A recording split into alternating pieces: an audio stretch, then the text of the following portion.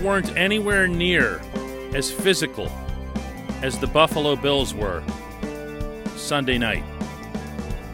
This specifically meaning the Steelers' offense. This specifically meaning their offensive line. That's not coming from me. That's coming from the head coach. Good morning to you. Good Wednesday morning. I'm Dejan Kovacevic of DK Pittsburgh Sports, and this, the newly reborn DK Sports Radio podcasting network. Mike Tomlin found a way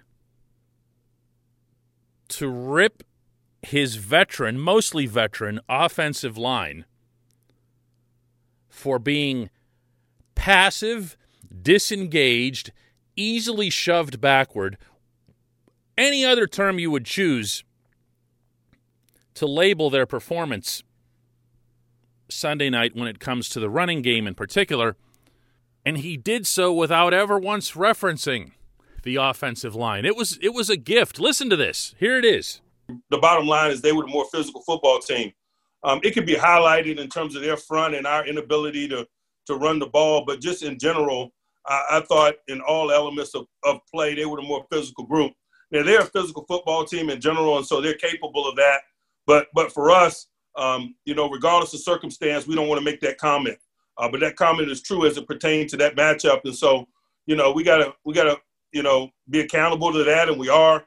We got to make sure that we're not saying that moving forward. And hadn't been a lot of situations where we could say that, but definitively, I thought that they were the more physical group. That was from Tomlin's press conference yesterday on the South Side, and he doesn't mention the line. He certainly doesn't get into any names. In fact, by the time he's done, he ends up including special teams and other stuff too. Pay it no mind. All he's talking about here is the offensive line, which he exonerates in every way, and understandably so, from a pass protection standpoint. But when it comes to run blocking, I don't know how else to say it. They've checked out. They've checked out. I can't come up with other answers for it. I've looked at the film of the Buffalo game, and I'm as perplexed as anybody by what's happened to this proud group. A group that, by the way, commits in every way to pass protection.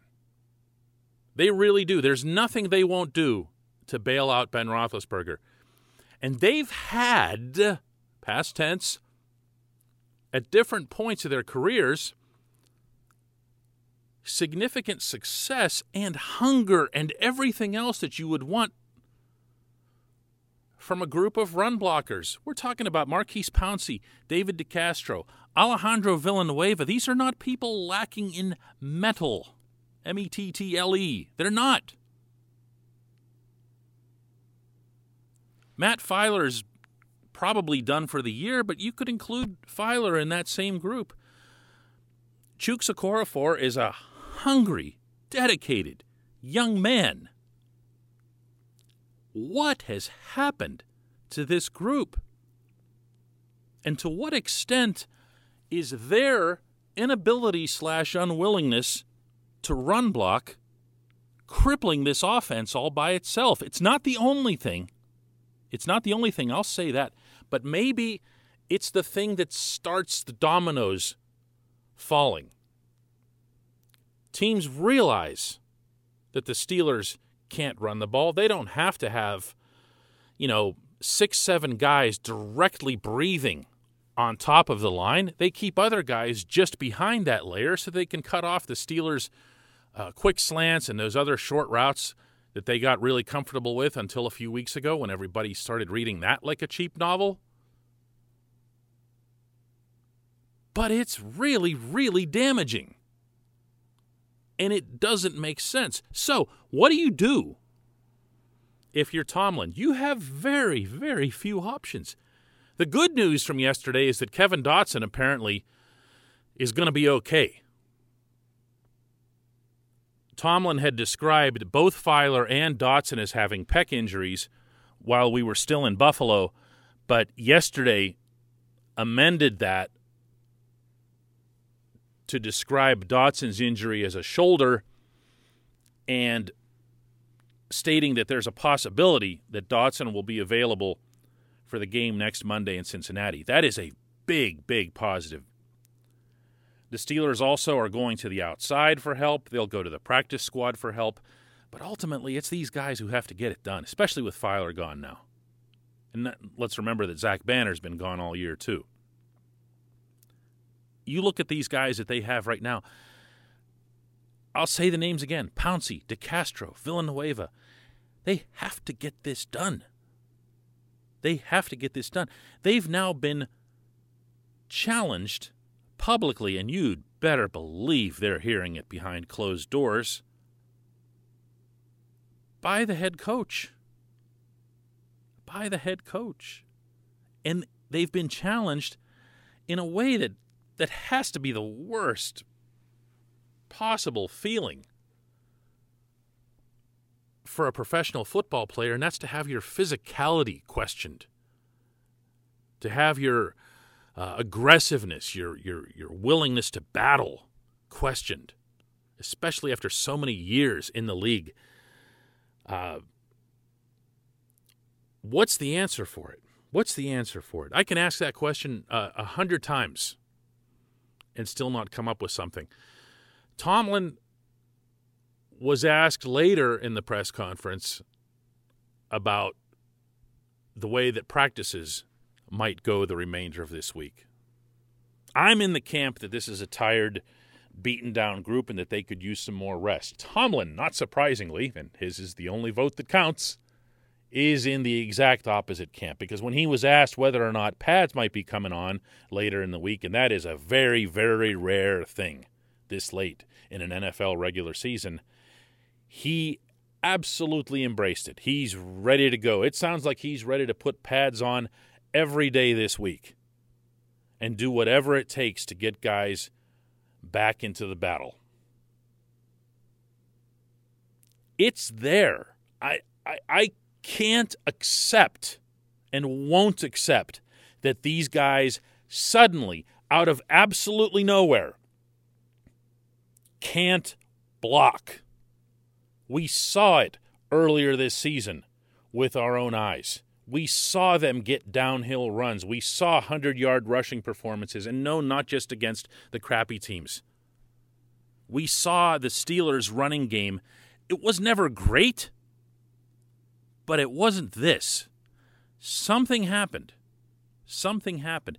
If these weren't coronavirus times and people like me could get into the locker room, we could come up with, some more background information for you and maybe some guys talking off the record and so forth. And all of that's completely controlled right now and limited to 2-3 Zoom calls a day in which nobody's going to say anything. So that part, that continues to be extremely frustrating. But you just have to open your eyes and see what's there. This isn't anywhere near good enough, and it's not acceptable. It's not. If you think the Steelers are due for changes after this season just because of free agency, wow. Just wait until you see what kind of broader reaction they have to coping with an offensive line that was not passionate about run blocking. I don't even know where to go with that. I just don't. This is frustrating. I can't even imagine what it is for the head coach and everybody else involved in the organization. When we come back, just one question.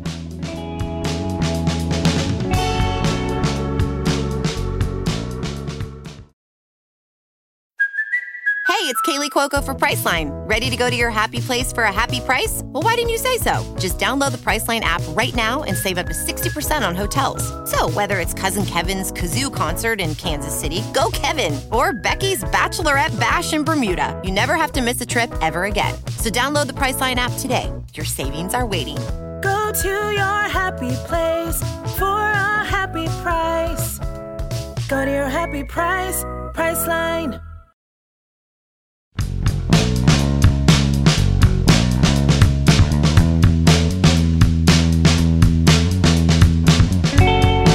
Back, time for just one question. that is brought to you always on this program by the personal injury law firm of Luxembourg, Garbett, Kelly & George. They represent people who are hurt in car accidents, who need help with workers' comp, who filed medical malpractice claims. The firm of LGKG has been AV rated, which is the highest rating a law firm can receive for legal ability and ethics. They've also been designated as super lawyers, capital S, capital L, for over 15 years. That's a rare combination in the legal industry. They can help you with your issue. LGKG has offices in Cranberry, Newcastle, Beaver Falls, Butler, and Elwood City. You can learn more about them online at lgkg.com or by calling 888-842-5454. Today's Just One Question comes from Brad, who asks, do you think the whole Thanksgiving debacle has thrown the Steelers out of rhythm? I'd like to think so, Brad. I think that would be a convenient thing when you couple that and the obvious effect that had on the Steelers once you hear them talk about it, and in particular Ben Roethlisberger saying that it was really unusual having to just sit there and wait day after day after day to find out when you're playing, thinking it might be the next day, not being sure. And then from there, the Thanksgiving debacle forcing them to play 3 games in 12 days and very obviously not looking particularly strong in the third of those games. But I'm not going there. And it's not because of the cliched, don't want to make any excuses. I'll make excuses for them all day. I'm not them. It's one thing if they say it. It's quite another if somebody on the outside says it. I'll make excuses if they're there. But they haven't been able to run the ball for weeks now. Not 3 weeks, lots of weeks. They haven't been able to exert their physical will on anybody for a very long time. They haven't put up a consistent performance against anyone not named Bengals for months. That's not the result of some, coronavirus / scheduling thing. It's just not. That game that I covered in Dallas, that was not the result of some scheduling thing, That performance was atrocious. It was embarrassing. What happened against the Ravens here in Pittsburgh was beyond embarrassing. These things have been going on for a while now, Brad. This isn't something that just, we're having a couple of rough games or whatever. Mike Tomlin referred repeatedly yesterday to, we've lost 2 games. Okay. And he's very much the outcome-based kind of coach, and I respect that. It's gotten him really good results in the regular season over the course of his career. But these haven't been just a couple of duds. The duds have been coming for quite a while now. So, no, I don't see that. Their issues are broader than anything related to Thanksgiving or the Ravens. Or even the 3 games in 12 days, regardless of how they came about. Because the truth is, the Steelers aren't the first team ever to play 3 games in 12 days. Any team that plays a Thursday night game is playing 3 games in 12 days. I mean, that happens. So this isn't something that you can pin on any outside variable. I really believe that. This team just needs to get its act together, if it's capable of doing that. This team needs to get a second wind, if it's capable of doing that. This coach needs to find a way to think beyond the next game, if he's capable of that, and start emphasizing the things that the Steelers don't do well.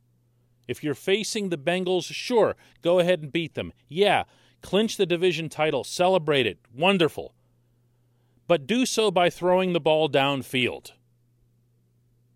Do so by spreading things out. Do so by putting something on tape that opponents will have to scheme for that isn't just the 1.5-yard slant. Oh, man, Pittsburgh Steelers. You would never think from the way we're all talking about them right now that they're 11-2, but they actually are. Crazy, crazy stuff. Thanks for the question, Brad. I appreciate it. Thanks to everybody for listening today.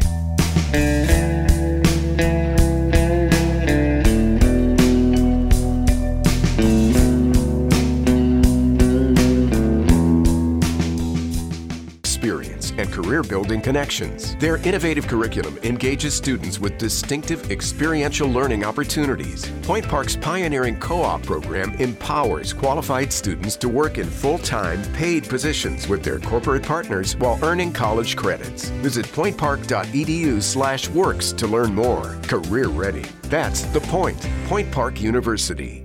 Your front door, your car, your gym locker, your gun. Safety is a habit. Learn more about how to keep guns safe and secure. Visit ProjectChildSafe.org.